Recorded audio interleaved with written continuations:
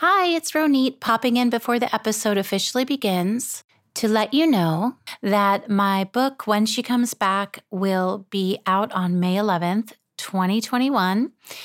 It is going to be on Kindle, paperback, hardcover, and audiobook. And it's currently in pre-order right now at all your favorite booksellers, including the big ones, but especially the small ones. And I highly encourage you to pick up a copy in pre-order at one of the independent booksellers you love. And if you send me a copy of your transaction, just take a picture of your purchase, send an email to me or send an Instagram message to me at Ronit Plank with a picture of your purchase. We will send you an audiobook of the memoir free. I was able to record the audiobook with Cedar House Audio in West Seattle, and I would love to thank you for supporting the book and independent booksellers with a free audiobook download of the book. And so all you have to do is either send me an email or send me a direct message on Instagram at Ronit Plank. And if you'd like to sign up for my newsletter, I send it about twice a month, and it just has news on podcast episodes as well as book news and appearances and interviews and new writing and things like that. So if you're interested in that, just let me know in your message, and I will be happy to sign you up for that. And thank you so much for being a listener and for showing up for these stories and for helping me build this community. I'm so grateful for your listenership.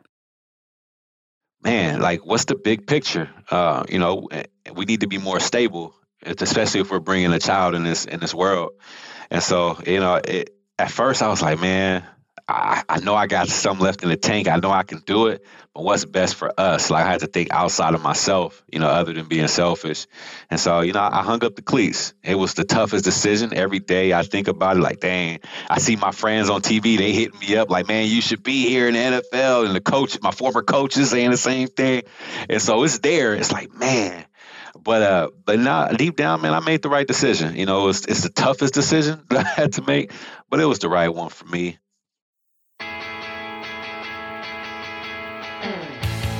Welcome to And Then Everything Changed, a podcast about the pivotal moments in life and decisions that define us. I'm your host, Ronit Plank.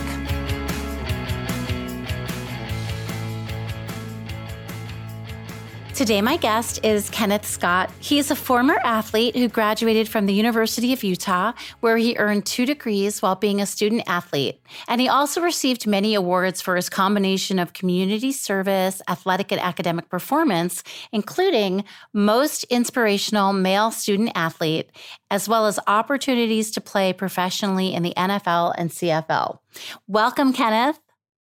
Well, thank you for having me on. Definitely appreciate it, Ronit. You just became a dad for the second time, and you have 2 girls, right?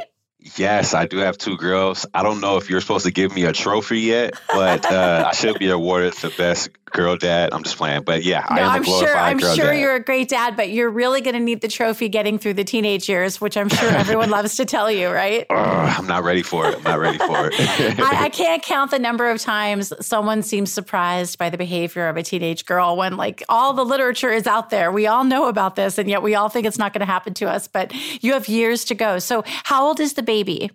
Yes, so I have an oldest daughter. She's 3 years old, just turned 3 in November. And my newborn is a little over a month now. So wow. And how's the older one doing? Is she pretty okay with it, or is she a little upset? At first, she had to, take some time to be like, who is this little creature in our house now? But, as she's grown, she was able to, kind of adjust and feel like, this is my little sister. I'm big sister now. And so I try to, we try to, have her hold her, feed her and things of that nature, get her into the big sister role. But, she's taking it on pretty well. Yeah, I'm getting like a good vibe about it. Every kid responds differently. And I have to ask this just because I went through a lot of sleep stuff with my kids. Are they sleeping, or are they pretty decent sleepers, or are you challenged there? Woo, my 3-year-old sleeps like easily. Like you can have a whole party in her room. She still won't wake up. My newborn, she's getting acclimated. Mm-hmm. I'll tell you a faulty story. Uh-huh. So we got this machine to where you put the formula in, and you put water in it, and it kind of spews out. Like you just put how many ounces you want in the Oh, bottom. It's wow. like a Keurig for baby bottles. And so like we use that machine, and like maybe a week goes by, and my grandmother came over the house, and she was using it, and she was like, why is this like watery? And we was like, why is it watery? And it comes to find out, like the Keurig looking baby bottle machine wasn't spitting out her formula in it right. So basically she was just Oh, drinking water, because we was oh wondering why she was no. using the bathroom a lot. And Um, so that's why she was cranky in the beginning, as far as not oh, sleeping right. baby. Yeah, but now she's good. She sleeps Well, about a couple hours now because she's nice and fed. you mean because you were feeding her? Exactly. That's Instead so of good. so she's well hydrated. Well, grandma gets an award then because grandma like figured that out. She's like, FYI, you're starving your baby. But Right. okay, well, so I'm glad to hear that. Yeah, a full belly really helps. We have so much to talk about, and I want to ask. Let's get into this. So I know a little bit about your story, and I know where we're going. I don't know the whole story, but I do want to go back a little bit and talk about what growing up was like for you, because from the sound of it, you have a pretty stable family life, an adorable, couple of children. Things are going well for you. And I'm not sure if life was like that for you when you were growing up. Yeah, for me growing up, I would say it like this. It was dysfunctional. Put it into terms. Mm. Growing up for the first part of my life, it was really just me and my mother. She was a single mother. My mother was sick. She had lupus. She had systemic lupus. And to people that know, it's not curable. And so at times, with that lupus, she felt very fatigued, achy, stiff. And there was times where I had to carry her around because she couldn't move at all. Oh, And wow. so, yeah, and so along with that, we were living off Section 8 food stamps, her SSI checks, those welfare programs. And, food at times wasn't a great option for us, so there was times where she sacrificed not eating for me, those types of moments. Where did you grow up? Like what state were you in? Yeah, so I grew up in California. So I lived in Southern California, about 45 minutes east of LA, in a place called Rialto, California, on the borderline of Fontana, California. And did you have family nearby? Did you have other support at all, or was it just you and your mom? Yeah, so I was born in Texas, in Houston, and then me and my mom left to California when I was 4 years old. And so when we moved to California, the only family we really had in California, in that area, was my auntie and my cousins, and that was really the only family we had. Everybody else was out here in Texas. Mm-hmm. And did your extended family have a sense that food was an issue, or that your mom was struggling? Yeah, they had an idea, but my mother, she was very strong-willed, and her greatest phrase is everything's going to be all right. And so if someone else were to ask her like, "Hey, everything's okay, everything's good," she would obviously lie to him and be like, "Everything's going to be all right." And but my family can feel that. Like she'd be like, "Man, something's not right." And so but yeah, my mother would try to hide it to the best of her abilities to prove that she was strong. And as we've grown, we realized, and as me and my mother was growing, as I got into my collegiate years, we had a talk, and we realized, sometimes it's okay to be vulnerable, so that people can connect with us in different marks. But Oh, uh, that's yeah. really interesting. So you feel like hers came from a place of pride and faith, maybe, and she wanted to believe that it was going to work out.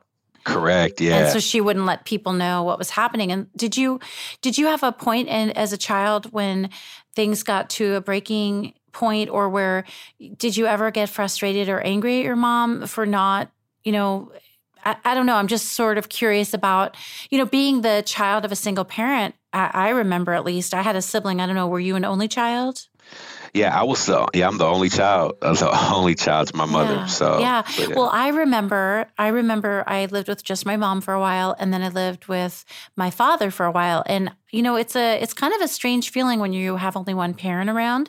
They feel that much more, valuable. And I worried about my father when he got hurt, even though he was a strong, tall guy.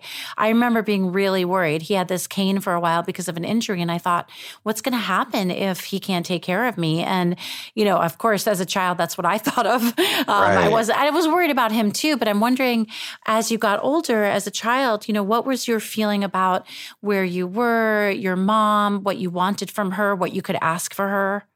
Yeah. So for me, I didn't tend to ask my mother too much for anything because I knew the situation that was at hand. So I tried to just be there for her comfort.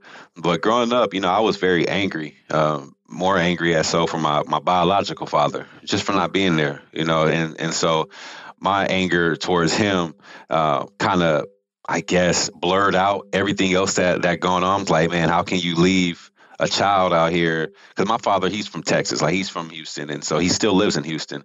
And so my problems came with him of like, you knew my mother was sick, you knew she was a single parent, you knew this, like, why aren't you here? And so I just felt that, my mother was trying to be strong so that she, so I can be strong, that type of thing, and realize that, we were in a good situation.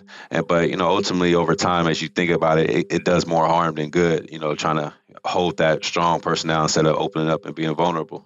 Yeah, I would imagine that too. And I wonder also if she was ill, if she seemed kind of in fragile health, if you felt like you had to protect her from your anger.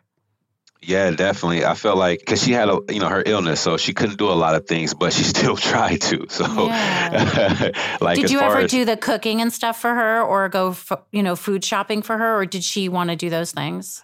I tried. It's I was a young boy, so like when I got to the age of 9, that's when my mother had married, and I had a stepfather, and so like from 9 years old and below, it was just me and my mom, and I tried to do the things for her as far as helping her go to the store, but she was just so strong-willed. Like she was like, "I got it, baby." But like when I hit that 9 years old mark, and she married, and I had a stepfather at that time, and he brung in 2 of his own kids. Things started to change a little bit. And so there were help. That was additional help from what we had before. And so to answer your question, more like I did help as much as I could. And then once my mom, took that next step and, marrying someone else, then that additional help did help for some time. Right. And I think if I recall from our earlier talk, it wasn't exactly an easy relationship with your stepdad. There was some issues physically and emotionally. Is that right? Yeah, definitely. So like, at first it was tough because I had to get used to a new male figure, trying to running household. I never had a male figure running a household. It was just me and my mom. So this was new to me. Like, I can only who is imagine. This man? Yeah. Oh my gosh. I mean, I can't. You make me laugh a lot. I mean, I know it's not like a funny story, but I know, like, who is this guy? What is he doing here? Yeah. And so, like, it took some time to get used to, a lot of bumps in the road, having him, me needing to understand him, and also him understanding me as well and my background. So it took a couple years to kind of, probably till high school. And even in high school, things were a little, friction. But, it just took some time to kind of get to know each other and what he was trying to achieve. But now I understand as I've gone older. But at that time, I didn't understand anything. Did you like your siblings? Did you guys get along? Oh, yeah. I loved my stepbrothers. I don't even call them my stepbrothers. I call them my real brothers. One of them, I was with him since he was 1 year old. Aww. And yeah, so I'm all he knows, and the other one, I was with him since he was 16 years old, and he's like now 30 something, 32 or something like that. Yeah. So about 20 years. Yeah. So 20 years older than me. Well, it was 20 years to that point. So yeah. So he's older now. So, we've been through all the thick and thin together as one. And so they're my real brothers. That's awesome. And is your mom still married to him? They are no longer together. They divorced, I think it was 2014, 2013, something like that, a divorce. And my mom passed away in 2016. Oh, I'm sorry. I didn't realize that.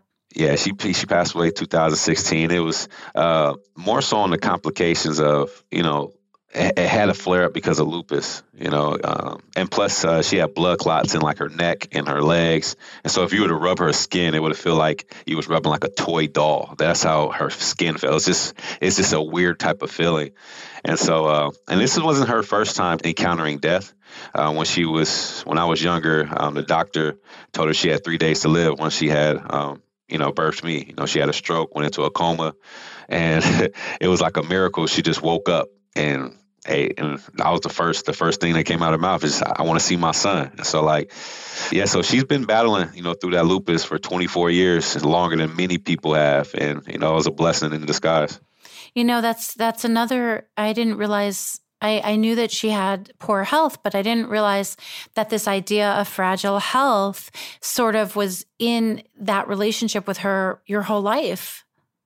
That she was just, there's this idea about your parent that, there's something about them that is really vulnerable. Right. And so like the relationship and the dynamic between my mother and my stepfather, at first it was great. This puppy love stage, the marriage was great. And then over time, things start to go a little sour. Like I don't, that's one of the things I would love to, have a conversation with him about, kind of see, what went wrong? Like what were some things that, changed, the relationship? Why did this happen or this happen, to where you guys just split? Because my mom, at the end of her life, she was trying to write a book. And I got all her journals, and because she was prepping to write that book, and she goes from the beginning of her life all the way to the end. It was just interesting. And the conversations she was having with herself, just asking her questions, like questioning herself about her current situation in life and about future things, about her relationship, about going through adversity. So it was a lot of good tidbits in there. And so there are some questions that I would love answered, from the other side, to kind of get a full, perception about everything. So, it's interesting. Yeah. And, I know that there was some adjustment period for you as a family. Was your stepdad good to your mom? Man, at times, at other times it can be, it can be, it could be on the other side, physically and emotionally, so I understand how that emotional abuse can, just stack up, and then it can drive some people crazy and ultimately lead them down a bad path. But yeah, I mean, I've witnessed it.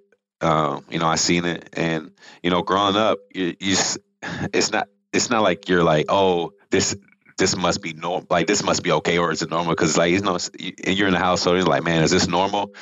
And then it didn't take till I started seeing other family dynamics to realize like this type of relationship is toxic. It's not normal. Because when I first got to high school, I got shipped like 45 minutes away from where I lived to go to another high school because they wanted me to get new friends. And so during that time, I would spend a lot of time with he's now my god brother, but at that time it was a family that, was great dynamic, has like mother, father in the home, 2 kids, and so the dynamic was amazing. And so I would, go over there, spend the night, and they took me in as like another son. And so just seeing their dynamic as a family was like, wow, this is totally different. And then when I went to Utah, and I spent a lot of time with my scholarship donor family and seeing their dynamic and how they communicate as far as husband and wife and their kids, I'm like, dang, this dynamic is different.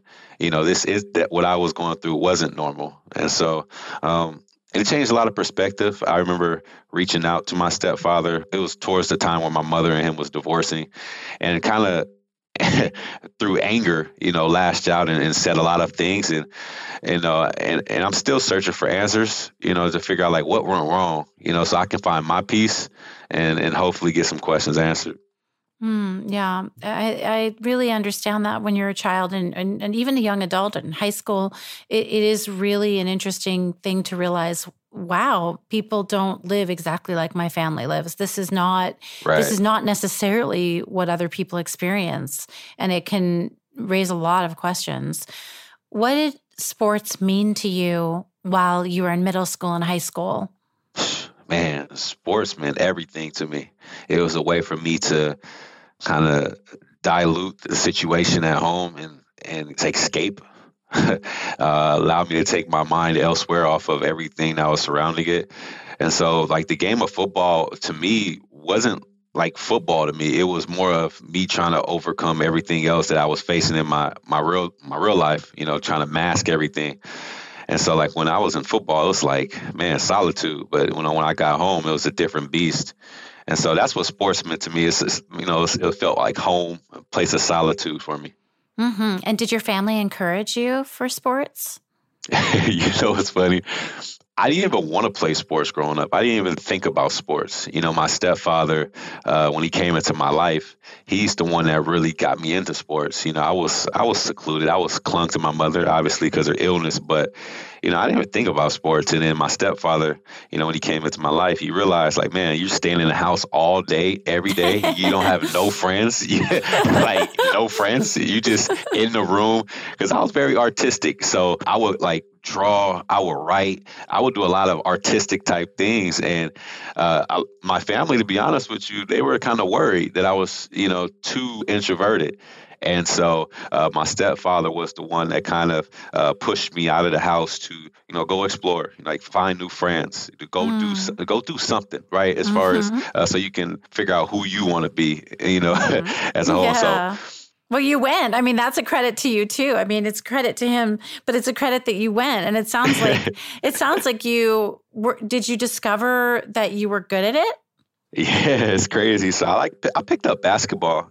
Basketball is one of the common things in the neighborhood that you just go around. Someone had a basketball court that was janky. It was kind of lopsided, but there was a whole bunch of kids playing. And obviously I was tall, and so people want to pick me up. They didn't know I was good at basketball. They just seen I was tall. And so, I would get picked up on the team, and all I did, was, get rebounds. And rebounds is just basically if someone misses a shot, I will grab the ball and put it back in the hoop. And so, I used that to my advantage. And so my stepfather came to a point where I, first started high school.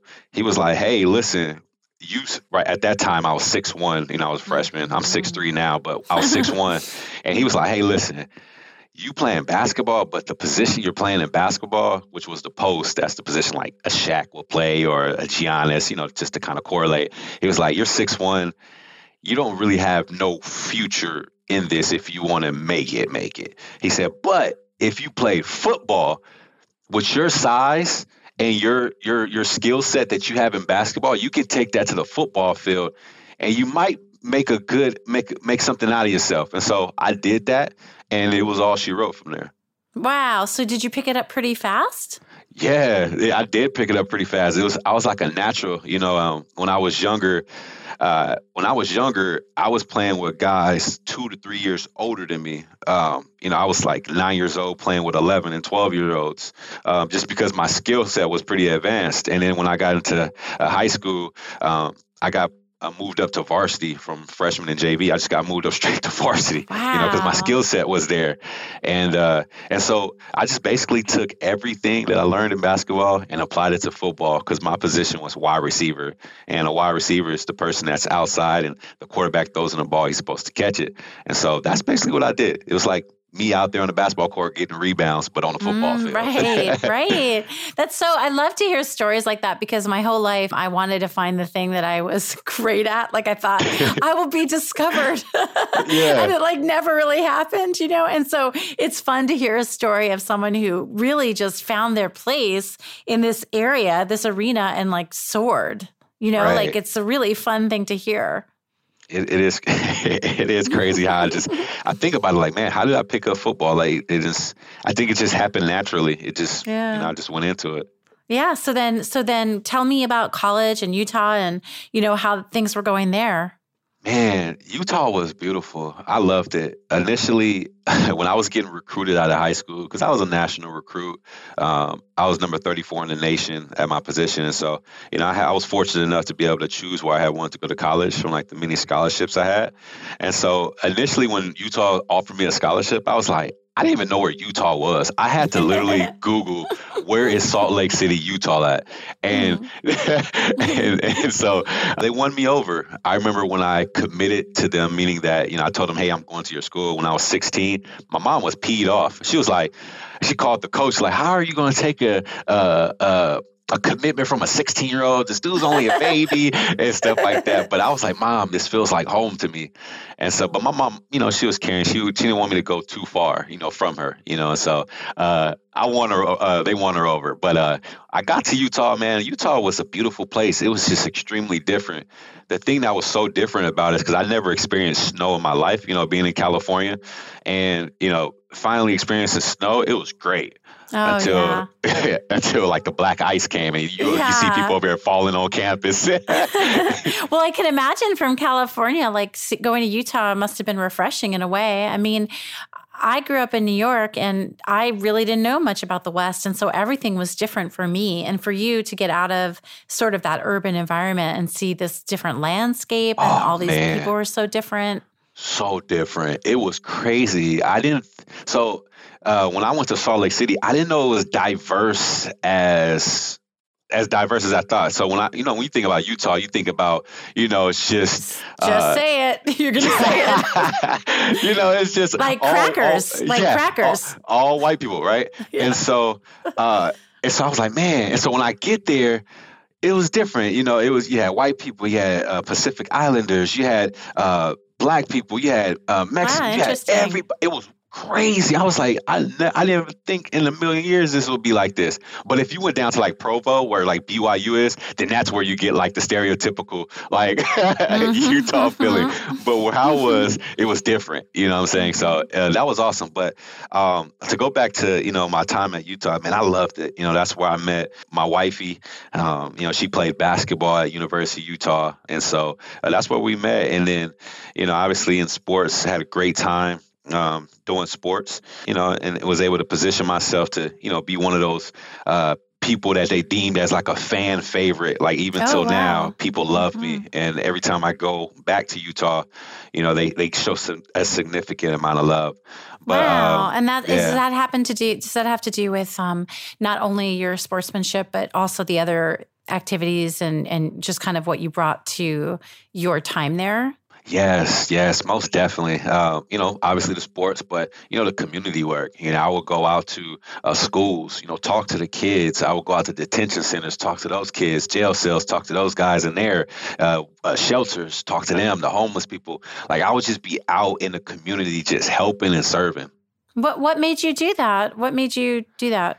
To be honest with you, growing up, my mom, she had that serving feeling. Even though we were dead broke, I remember us going to the grocery store with our food stamps, and someone's card gets declined or whatever. My mom would be like, "Hey, here, I can put you on my food stamps to, pay for your meal," that type of thing.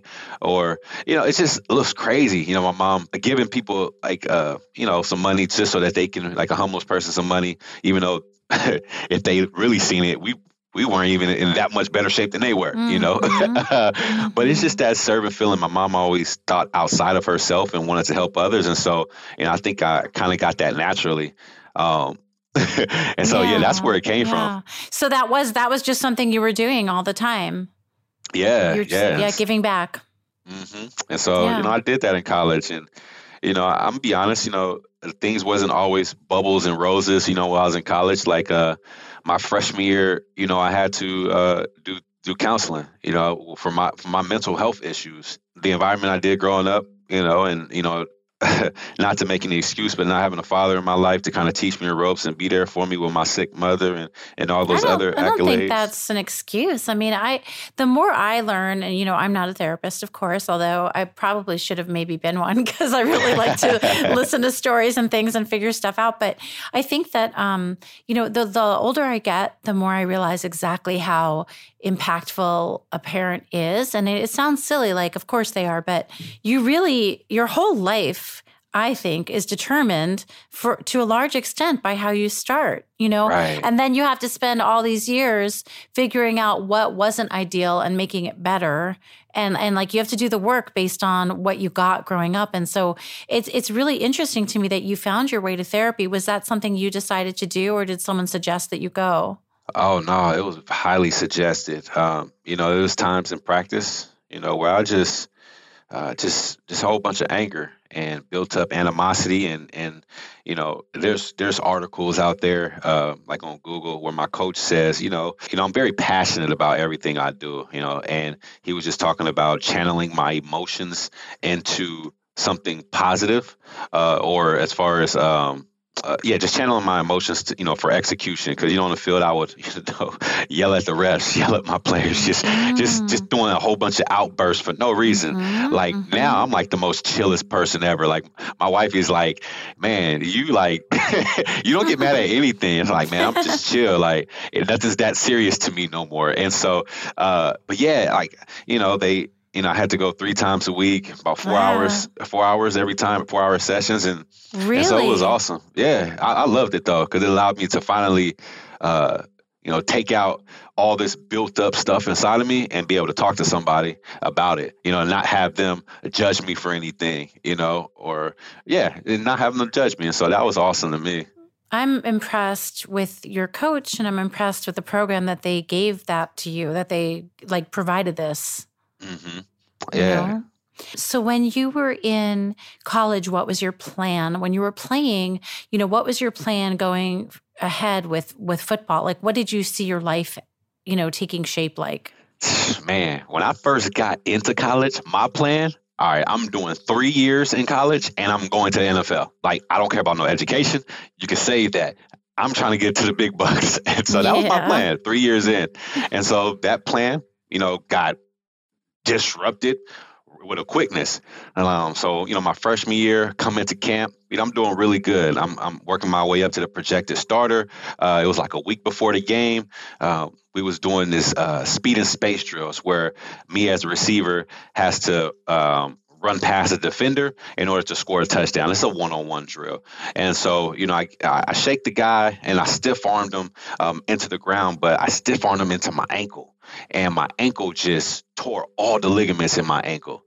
And so from there, I had to set out a whole season. I had to rehab. I had to fight through the doctor saying, well, if this don't heal up, you'll never play again, going through that roller coaster of emotions and to finally make it back. And so that was the beautiful thing. And then, going through, my sophomore year and junior year and then coming to like my quote unquote breakout year, another injury came in the first game where a defender landed on my other ankle and tore all the ligaments out of my ankle. And these injuries is like, I couldn't feel nothing. Like they said, if I would have broke my bone, I probably would have came back in 6 to 8 weeks. But since I tore all the ligaments, it takes so much longer because you have to regain that strength, not only to what it was, but probably get better so you can be a better person. But, going through all that, my initial plan was 3 years and I'm out. And after those injuries, I started to think way differently. Like, dang, this football thing may not plan out. Like, I mean, like you never know. And it changed my whole mindset. Like, man, I know I was here for football, but let me focus on this education real quick, And my wifey, she's the main person that was like, look, you need to get your education. Like, come on now. If you haven't seen the thread, like you got injured your first year, your football is boom. You got injured the year that you were supposed to like have the biggest year and move off to the NFL. Your leg break again. Right? Let's focus on your education. And so I ended up with, 2 degrees, one in human development and family studies. And then the second one was in economics. And so, I got those 2 degrees. And then luckily for me, I still was able to, finish. I think I'm top 10 now in the school history for like most catches in a career and stuff like that. And so, and having all these accolades. So I had a good career.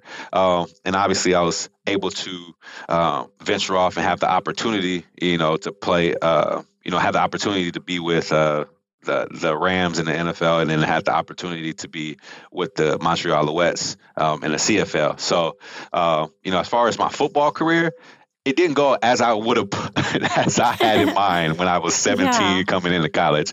But, a lot of things took place. But, one thing about it, I was just persistent and just kept fighting through all the adversity to, it helped me shape my perspective.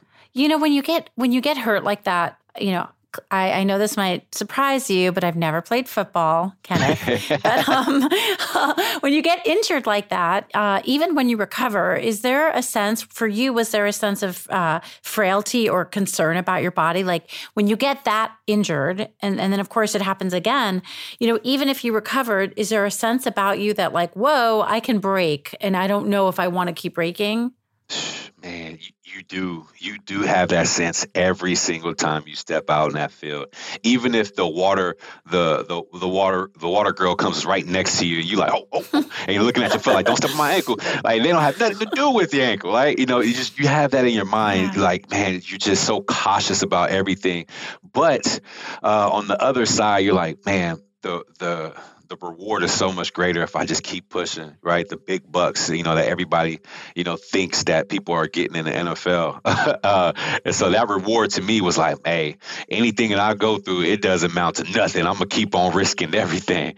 And so at the time, I was like, it's just, I guess this is the journey that I have to go through, the path I got to take to get to the NFL. But now that I think about it, I'm like, dang, I put myself through some crazy stuff Right. for that reward. So, it's crazy. Yeah. So by the time that you realize, like, can you take me to that decision or that realization that, oh, I'm not doing this anymore? Like, what was that like for you? Man, it was depressing at first because, I lost my identity. No pun intended. I had that question like, now everything changed. Like, you know what I'm saying? Yeah. It's like, Yeah. what do I do now? Because it got to a point. So I had the opportunity with the Rams, got released. I had the opportunity with the CFL, got released over Twitter. They didn't even tell me. I Oh, had to see it no. on Twitter. I'm like, wow, thanks. Mm. And then I got another opportunity with another CFL team, and they were getting ready to offer me a contract. And, I declined it because, it was at that point where our firstborn was, still in the oven and we're about to be due Mm. soon. And so I just, I had a long talk with my wifey, and it's like, man, like, what's the big picture? We need to be more stable, especially if we're bringing a child in this world. And so, at first I was like, man, I know I got some left in the tank. I know I can do it, but what's best for us? Like I had to think outside of myself, other than being selfish. And so, I hung up the cleats. It was the toughest decision. Every day I think about it like, dang, I see my friends on TV, they hitting me up like, man, you should be here in the NFL. And my former coaches saying the same thing. And so it's there. It's like, man. But now deep down, man, I made the right decision. It's the toughest decision that I had to make, but it was the right one for me and my family, and that's what's most important.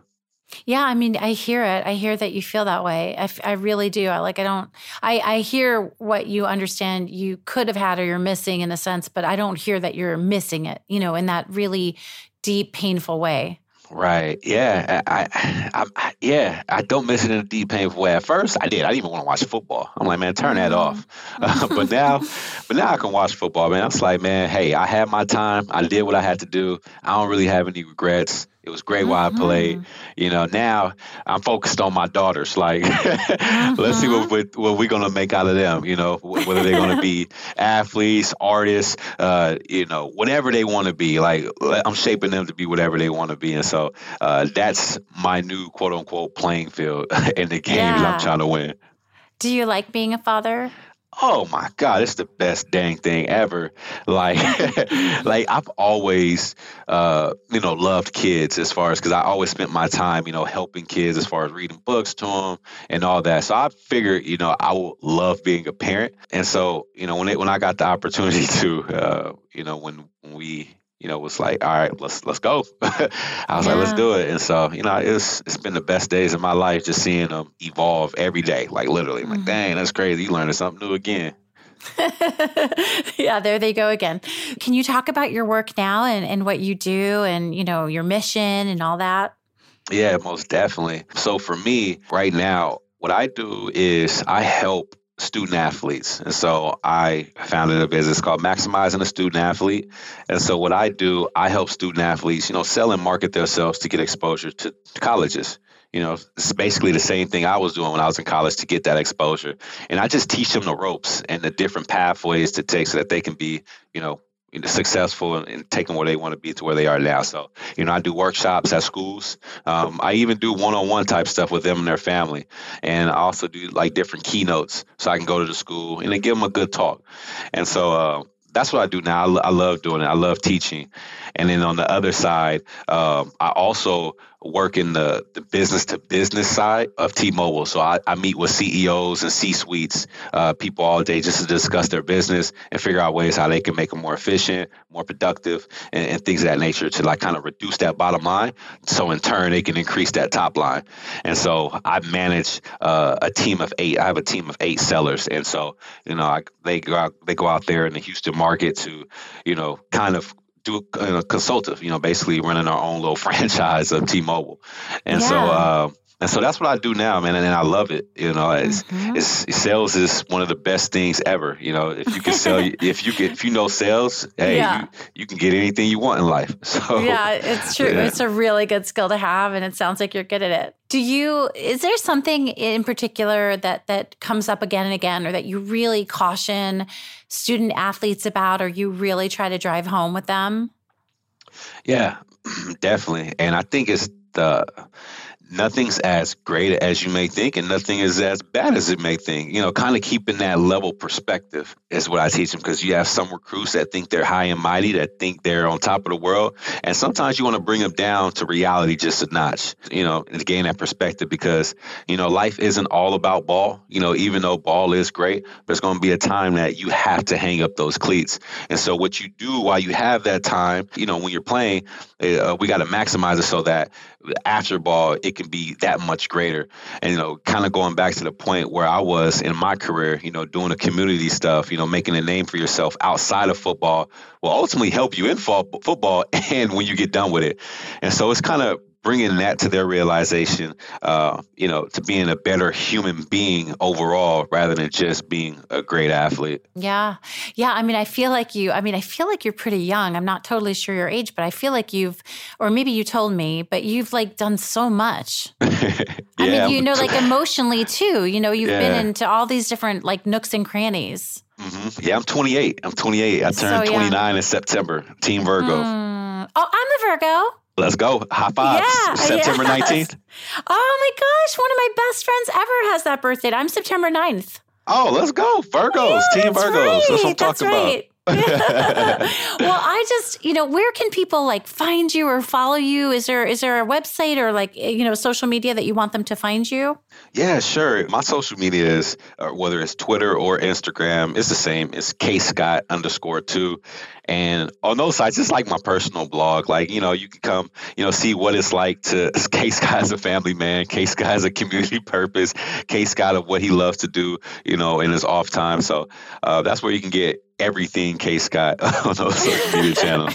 Are you going to have some merch too? Can I get some swag? Ooh, hey, Roni, I'm not going to lie to you. I'm in the works of having some apparel. That's crazy you said that. I have another meeting this Friday, and we're discussing the business plan and the rollout for an apparel line. I can't give too much details out yet. I'll just have to follow you. We'll have to all follow you to get the unveiling. That's really funny. Okay, I just have to tell you, I have had such a great time talking with you. I appreciate it. Likewise. Yeah, I'm so happy for you and your family and your wife and your babies. And I just feel like you have this sense of where you're going and you're so centered. And I know that it wasn't always easy, and you kind of fought to be here. So I'm really so happy for you. And I appreciate that so much, and one of the things I value so much is other people's stories. So you having this type of platform is awesome, because like you said earlier, you love listening to other stories. And when you listen to other people's stories, man, it just does something to you. It's like, man, it makes everybody relatable. You can connect with so much more people. And so, man, I love what you're doing. You just keep doing it. Oh, thank you so much. And I'm looking forward to seeing what you do next. And maybe I'll be buying some of that swag. Thank you so much. Thank you so much for being my guest today. Thank you for listening to And Then Everything Changed. For more on this episode, photos, and other episodes you might like, please visit atecpodcast.com. You can connect with me and learn more about episodes on Facebook, Twitter, and Instagram also. Just search for my name, Ronit Plank, RONITPLANK, and you will find all the updates. If you like this podcast, please remember to subscribe and also rate and review so other people can find it. Thank you so much for listening.